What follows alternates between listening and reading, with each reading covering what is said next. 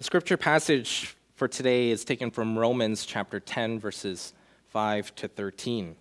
And I'll be reading from the English Standard Version. For Moses writes about the righteousness that is based on the law, that the person who does the commandments shall live by them.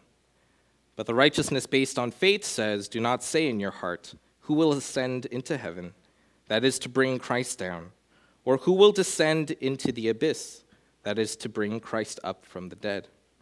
But what does it say? The word is near you, in your mouth and in your heart. That is the word of faith that we proclaim. Because if you confess with your mouth that Jesus is Lord and believe in your heart that God raised him from the dead, you will be saved. For with the heart one believes and is justified, and with the mouth one confesses and is saved. For the scripture says, everyone who believes in him will not be put to shame.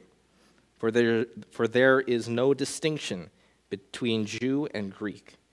For the same Lord is Lord of all, bestowing his riches on all who call on him. For everyone who calls on the name of the Lord will be saved. This is the word of the Lord. Thanks be to God. Matthew left me a little note that at the beginning of the service, right before the call to worship, he says, "Peace be with you," and the people will respond, "And also with you." I missed that mark.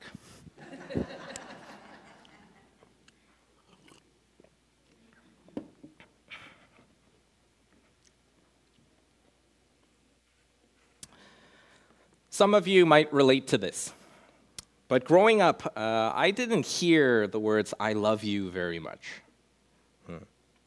My mother, who might actually will be watching at some point in time, admitted this to me when I was in high school, that our family, we don't say "I love you" very much.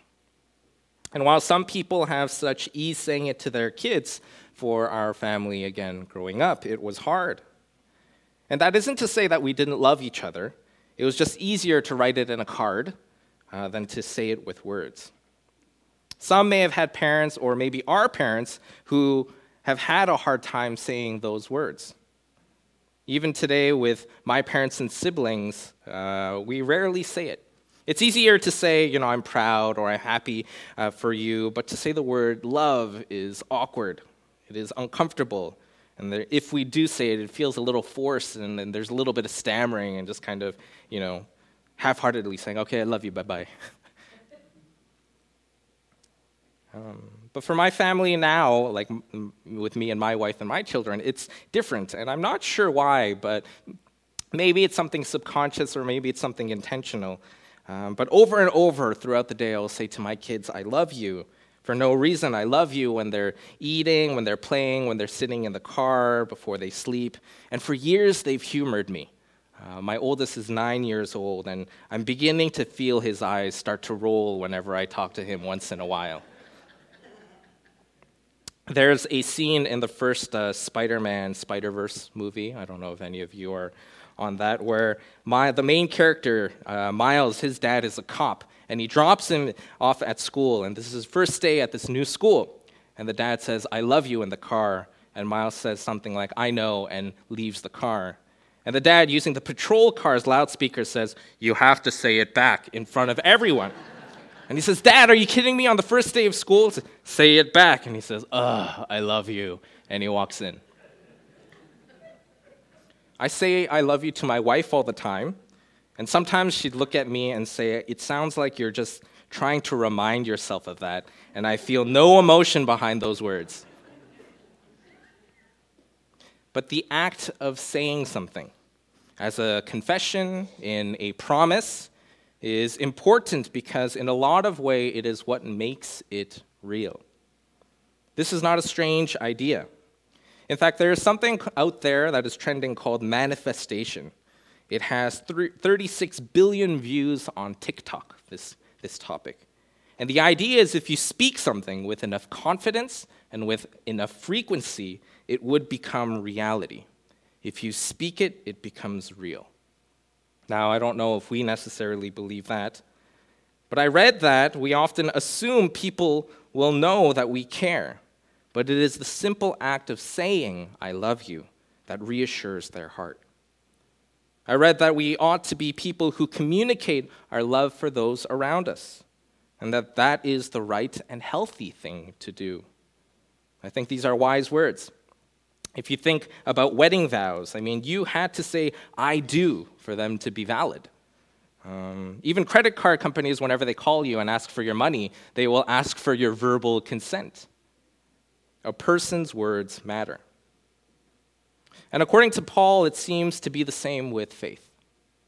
For years, we've seen this troubling trend where faith is becoming more and more of a private affair.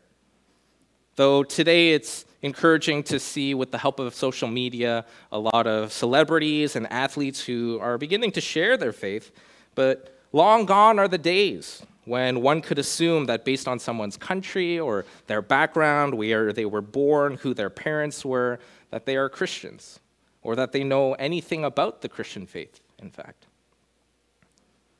In university, I studied art and art history, so I had to take a bunch of different studio courses, and in one of our art projects, in our drawing class, we were tasked to draw an animal.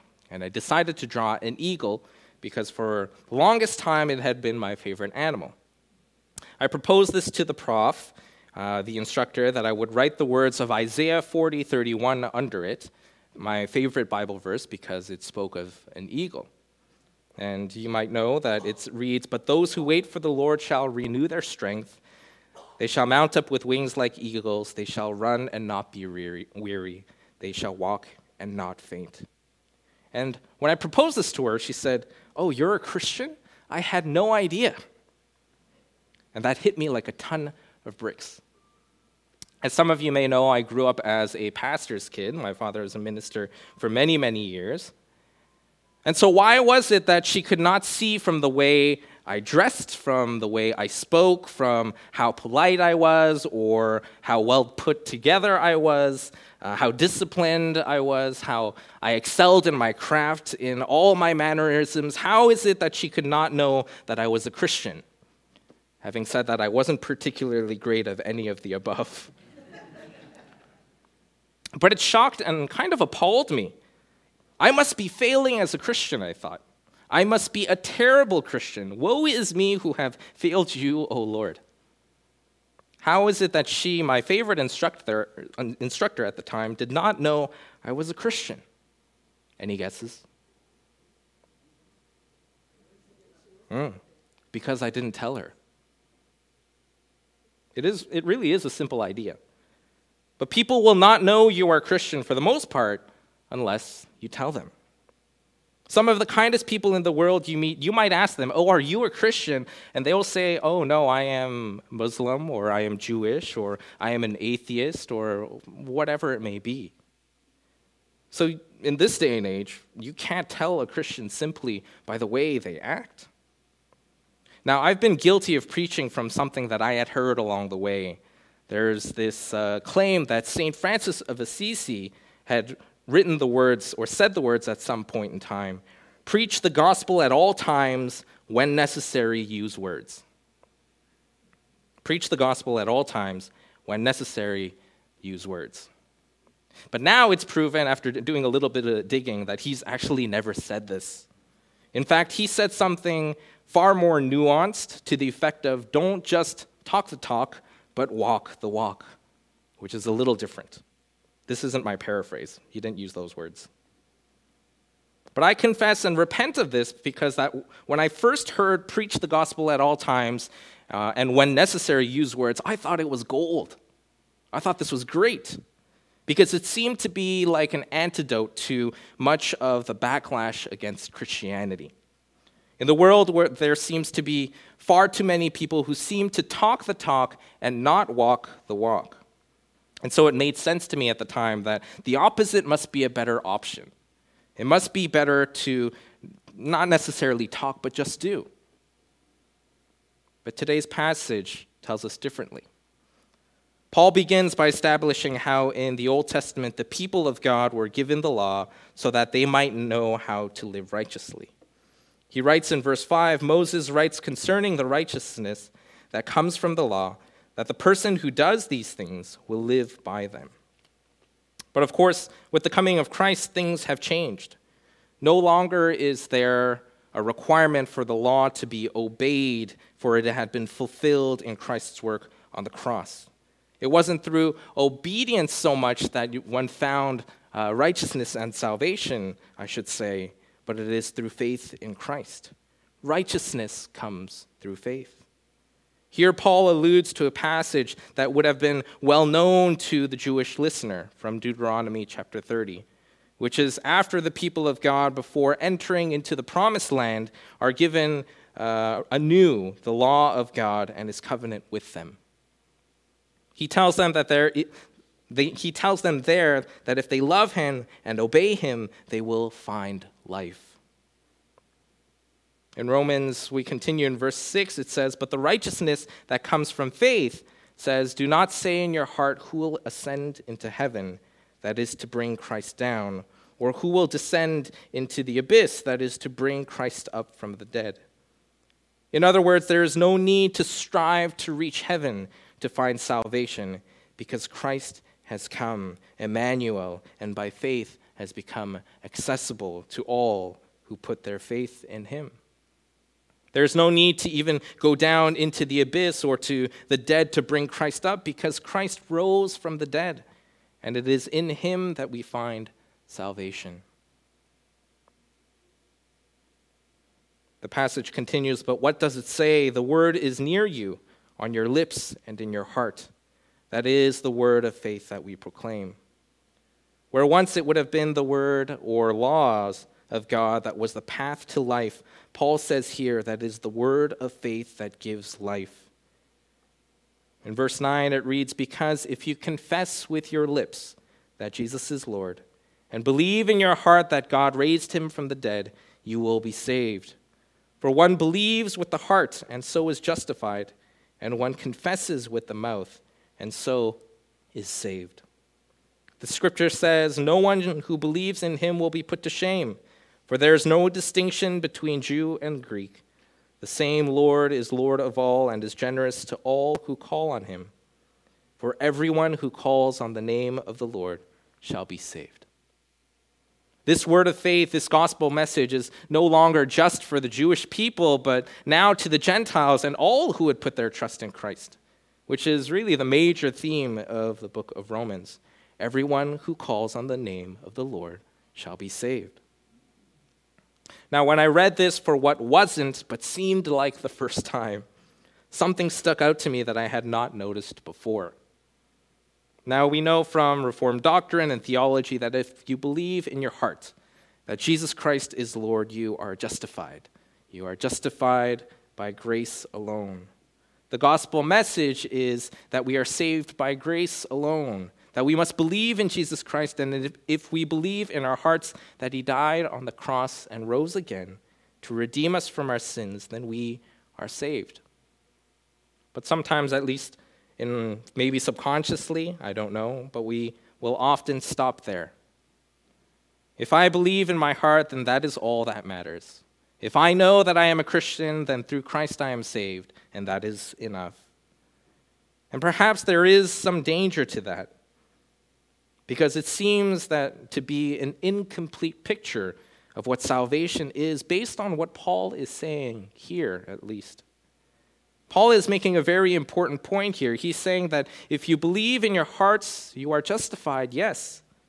Your sins taken care of, you are declared righteous by God in Christ. But the evidence of a saving faith is not only what you believe in your heart, but also with what you confess with your lips. Again, he writes, "If you confess with your lips that Jesus is Lord and believe in your heart that God raised him from the dead, you will be saved. For one believes with the heart and so is justified, and one confesses with the mouth and so is saved." So here is where the idea of kind of a private versus public faith might come in.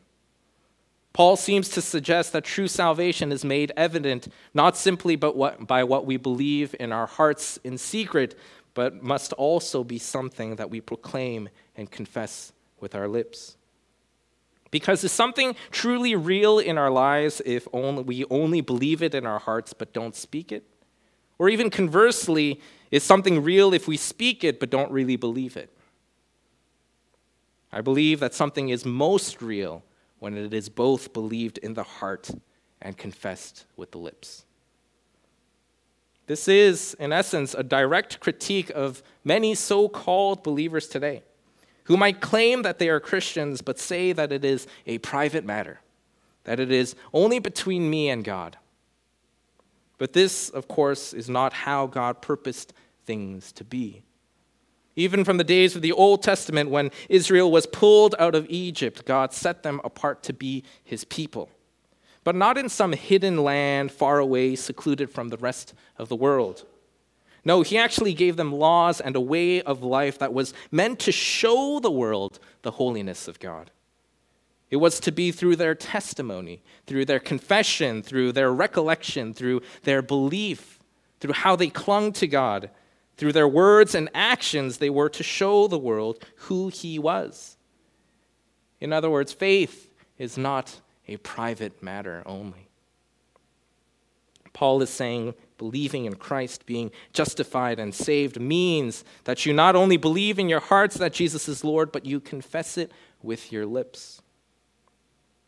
And we might say, but, well, I said my sinner's prayer out loud many years ago, but I'm convinced that Paul is not talking about a one-time thing here, but he's talking about a lifestyle where the word of faith is near you in your heart and on your lips. In fact, if in one of the verses, it's flipped over. He puts on your lips first and then in your heart, as if there is a time where they don't have a certain priority. They are equally of importance.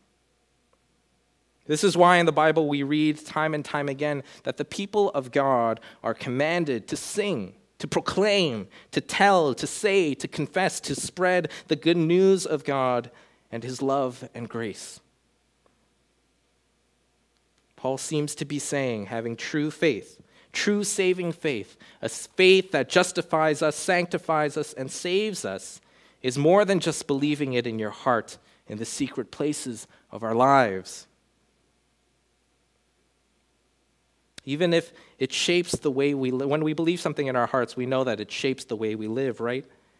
But even if it does shape the way we live, there is an element of it that needs to be on our lips.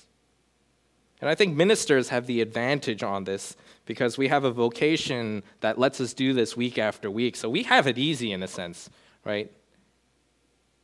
I mean, I've been told that being a minister is the best job in the world.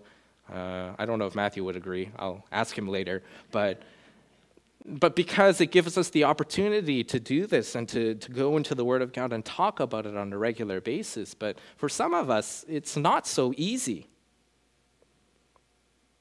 Now, while this seems to make the point that faith that only occupies the heart is incomplete, and we might think then that if we've never shared our faith before, then our faith is flawed, we also have to allow ourselves a little bit of grace, knowing that the Christian faith is a growing and sanctifying one, where we are growing together into maturity and the likeness of Christ. And while I think, God be praised, Westminster in many ways is modeling a boldness in the gospel that I am so thankful to be able to witness and be a part of, we might feel discouraged, apprehensive, especially in this day and age, nervous to say anything about what we believe, afraid even. But Paul reassures us, quoting from Isaiah 28:18, the scripture says, "No one who believes in him will be put to shame." No one who believes in him will be put to shame. The reality is that to believe something in your heart is not actually a private matter. As I said, what you believe about something actually does shape your actions and, more importantly, your words. We rave about the new restaurant we discovered or the new recipe or the new car or the new gadget. We go around saying, oh, have you seen this? I got to show you this. I just got to tell you about this thing. So when we come to a right belief about Christ, as we keep the Word of God near to our hearts, then we come to know that Jesus is the greatest news of all time. This is what Christmas is all about. And we are just coming out of the season where we have been focusing for so long on Emmanuel, God with us. And this is good news. This is news too good to be kept just for Christmas. And if we keep the good news of Christ in our hearts, how long before we can't help but rave about him? And so, brothers and sisters, as 2023 comes to an end, and we look towards the beginning of a new year, just as we can get better at saying, I love you to our loved ones, perhaps we can get better in keeping Christ not only in our hearts, but on our lips. Paul writes in Romans chapter 1, verse 16, "For I am not ashamed of the gospel, for it is the power of God for salvation to everyone who believes, to the Jew first, and also to the Greek." What would it look like for us to live in 2024 and beyond, not ashamed of the gospel, believing and living out in the power of God for salvation to everyone who believes, knowing that those who believe in him shall not be put to shame? Will we cling ever more closer to his word and let it fill our hearts and mouths? Brothers and sisters, will we live with Christ, not only in our hearts, but on our lips? Will we not only believe that Jesus is alive, but confess with our lips that Jesus Christ is Lord, even in the face of adversity and before the world?